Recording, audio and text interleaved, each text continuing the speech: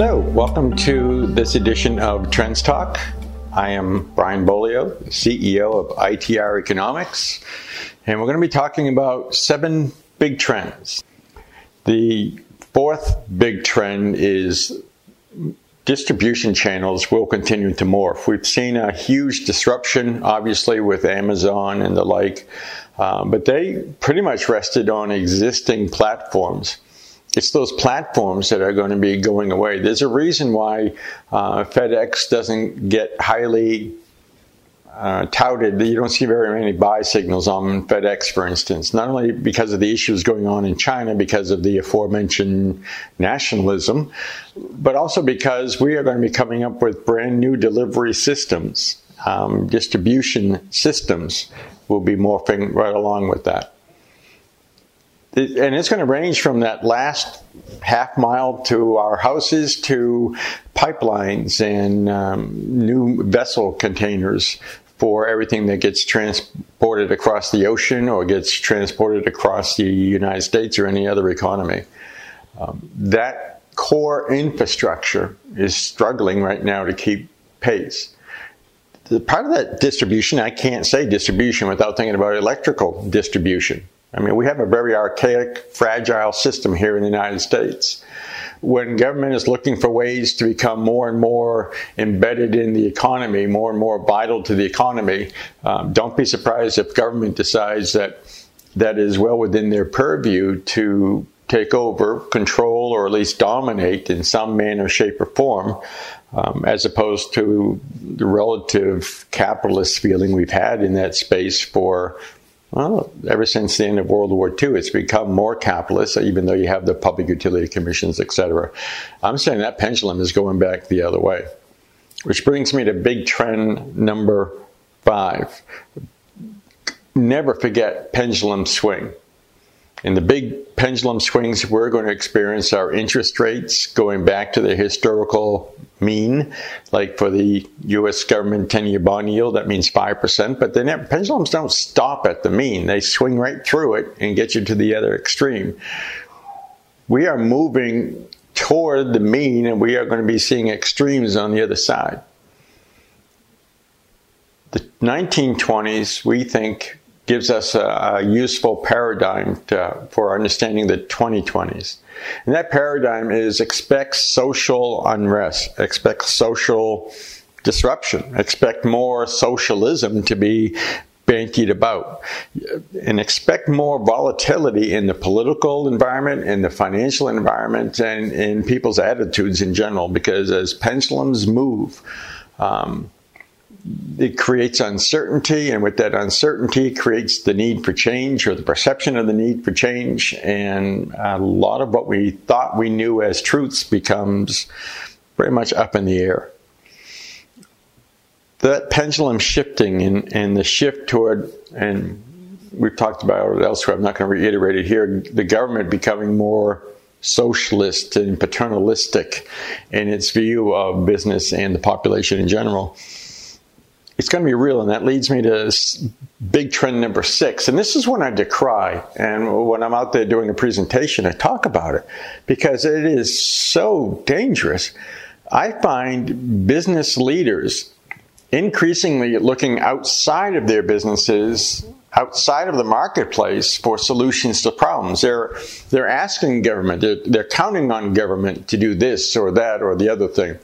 And that just feeds into the hands of forces that aren't really capitalist in their very nature. We still control more of our lives from within than anybody else can from without. I mean, you and I have to learn the difference between controlling what we can and dealing with those variables and just accepting some of these trends that we aren't going to be able to change. All right, how am I going to work that to my advantage? You need to become the economic marine of your business, right? You adapt, you take the resources at hand, you overcome, you just make it happen, because you can't change the weather, you can't change the island that you parachuted on, but there are things that you can do that are in your control so that you thrive. Recent Harvard study, for instance, showed that companies that were prepared for recessions experienced a compound annual growth rate of about 10% versus those that were reactionary, that waited for things to happen to them, where the CAGR in the United States is more like 4%. Don't be the 4%er, be the 10%er by understanding you have all these levers at your disposal. You do not have to say or hope, well, the government won't let a 2022 recession happen. The government won't let a 2030 recession happen. If it was that easy, folks, we would have done away with business cycles a long time ago. So you control what you can control and make sure that you're not placing hope where it is ill-founded or ill-based or ill-advised. The seventh big trend is our government here in the United States will continue to rack up impressive deficits and therefore a mounting national debt. And don't think, well, that's because the Democrat's going to take office. I don't care whether it's a Democrat or Republican. If anything we've learned from the current president is that Republicans now think like Democrats of old, and Democrats now are beginning to think like Republicans. The lines are getting blurred, but the trend remains the same. Politicians spend money to get reelected, and they have no problem spending it. They have no problem dropping taxes to try and stimulate the economy on to higher growth rates. But when that doesn't work, expect that pendulum to go back the other way, and our taxes could come under pressure to go back up, particularly as the body politic continues to feed this class warfare rhetoric. You're going to hear goofy things happen. I say goofy at the risk of being on PC. But because of these budget deficits, because of a mounting national debt, we're going to more and more hear about how it doesn't matter anymore.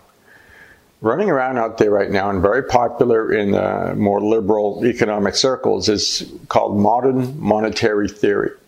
And that theory is all about government must print as much money as it needs to supply what it needs to the population. And when inflation gets out of control, then we can rein all that back in and inflation won't be a problem. But between that now and then, we have a moral obligation to print money and spend it as fast as we can for the greater good.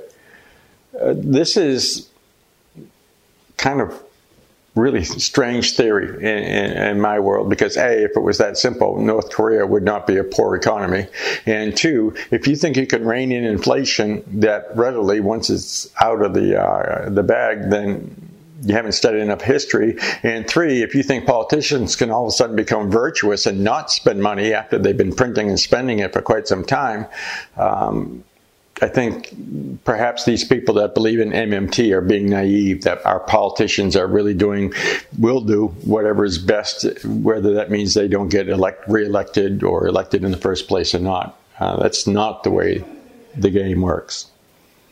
7 big trends. Think about those when you're making big decisions, when you're thinking about which way you are going to go, and focus within and control that which you can control. And you make a huge difference that way. You become the 10% CAGR type as opposed to the 4% CAGR type. We still have that power. We have that obligation. Thanks for listening to this edition of Trends Talk. 7 big trends. Very much appreciate you taking the time to listen.